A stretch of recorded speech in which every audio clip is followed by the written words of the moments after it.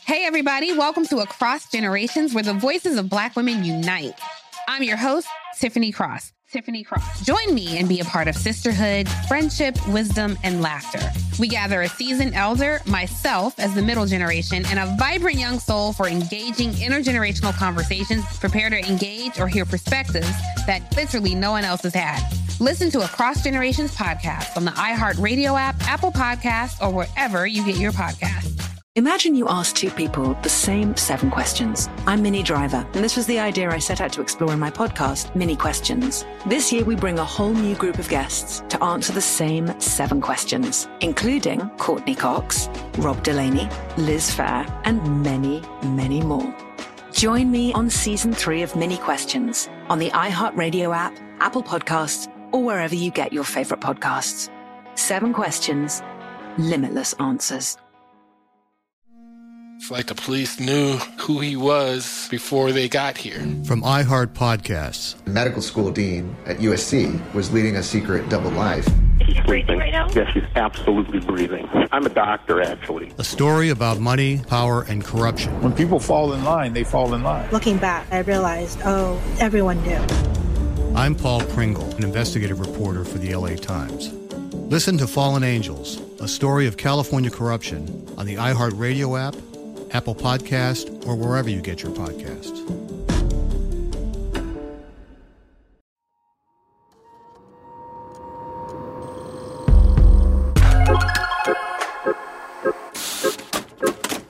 Hello, and welcome to This Day in History Class, a show that pays tribute to people of the past by sharing their stories today.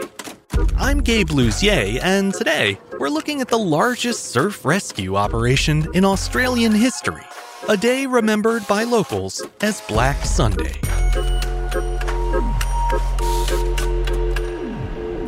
The day was February 6, 1938. 3 massive waves created chaos on Australia's Bondi Beach.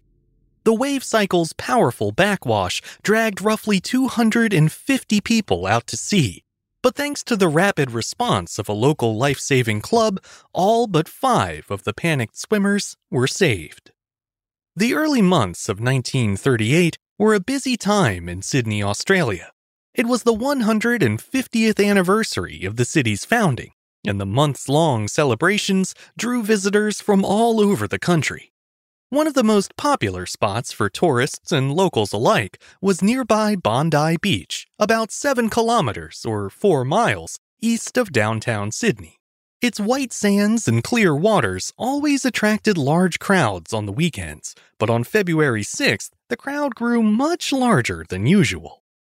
The city had just kicked off a week-long international cricket tournament, and as temperatures rose, many fans headed straight to Bondi to cool off. Once there, they mingled with the usual weekend crowd of sunbathers and surfers, and by early afternoon, there were more than 35,000 people clogging the beach. The area was so congested that members of the Bondi Surf Bathers Life-Saving Club wondered if there would even be room enough to hold their weekly competition.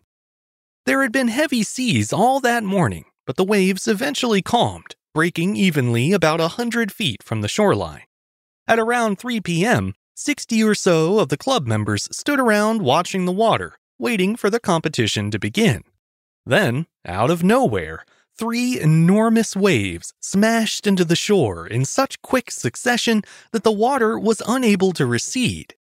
The men, women, and children in the water were pummeled by the powerful waves, and when there was finally a lull after the third wave struck, the combined backwash of the cycle exerted tremendous force. Hundreds of dazed swimmers were suddenly swept into a deep channel and then pushed out into the open water. There was a moment of stunned silence on the beach, but then the lifesavers of the surf club sprang into action.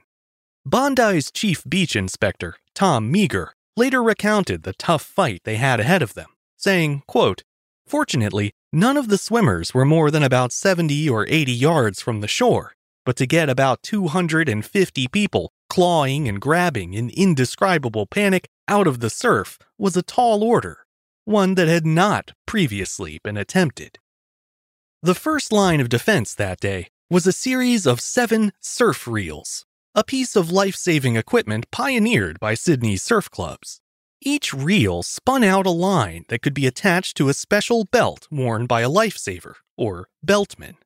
Once affixed, the line could then be taken out to people in trouble, providing multiple swimmers with something to hold on to. Unfortunately, the water was so full of distressed bathers that the beltmen were often overwhelmed by those in need of assistance. With as many as 20 swimmers clinging to their ropes, several of the beltmen nearly drowned as they were pulled under by the very people they were trying to save. Some lifesavers even reported having to punch their way through a wall of panicked swimmers in order to reach those further out who were in even more danger. As the beltmen and reel operators struggled to make headway, other club members and bystanders sought to assist however they could. Some men took to the water with surfboards, skis, or rubber rafts, while others swam out with nothing but their safety training to help them. Lifesaver Carl Jeppesen was one of the latter few. He reportedly dove into the surf to rescue 6 people without the aid of a surf reel or any other equipment. It took roughly half an hour to clear the water completely, and by the end, the beach looked like a battlefield. At one point, about 35 people were strewn unconscious on the sand as their rescuers worked frantically to revive them. One of the people aiding in those resuscitations was an American tourist named Dr. Marshall Dyer. Thanks to the quick work of he and dozens of others, all the unconscious patients were successfully revived. Dyer later commended the surf club for its swift response, saying, quote, "I have never seen, nor expect to see again, such a magnificent achievement as that of your lifesavers. It is the most incredible work of love in the world." In total, approximately 250 swimmers had been rescued during that short, chaotic span, 150 of whom were completely unharmed. The vast majority of the others recovered quickly, but there were 5 people who drowned. Their names were Bernard F. Byrne, Ronald D. McGregor, Leslie R. Potter, Michael Taylor Kennedy, and Charles Sweet Sauer, a German-born chef from East Sydney who died while saving a young girl. Given the scope of the emergency, it's a testament to the skill of the rescuers that the death toll was as low as it was. For its part, the Bondi Surf Bathers Life-Saving Club tried not to single out individual heroes, maintaining instead that, quote, everyone did his job. The Surf Life-Saving Association of Australia honored that stance by recognizing the entire club with a special meritorious award. As for what caused the disaster in the first place, experts now believe it was the work of a rip current, a powerful, narrow channel of fast-moving water. More specifically, the trouble at Bondi was likely an example of a flash rip, the most dangerous and least predictable kind of rip there is. A flash rip can be brought on by a sudden change in the water or tide and can move at speeds of up to 8 feet per second, faster than an Olympic swimmer. Today, rip currents, including flash rips, remain a constant threat on Bondi Beach. When one occurs, it's tempting to try to fight the rip by swimming straight toward shore, but since the water is moving much faster than a human can swim, this only increases your risk of drowning due to fatigue. A much sounder strategy is to swim parallel to the shore until you've escaped the current and then make your way back at an angle. Bondi's prestigious life-saving clubs will still be there if you need them, but if you can save yourself instead, I'm sure they'd appreciate the break. I'm Gabe Luzier, and hopefully you now know a little more about history today than you did yesterday. If you'd like to keep up with the show, you can follow us on Twitter, Facebook, and Instagram at TDIHC Show.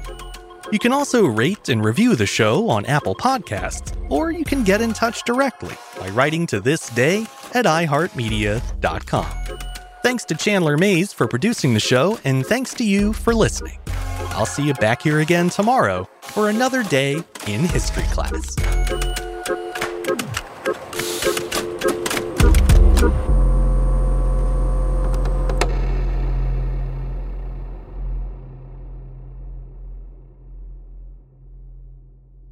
A A rested child is a happy child. Sleep Tight Stories is a weekly podcast that brings comfort and joy to families worldwide with calming bedtime stories.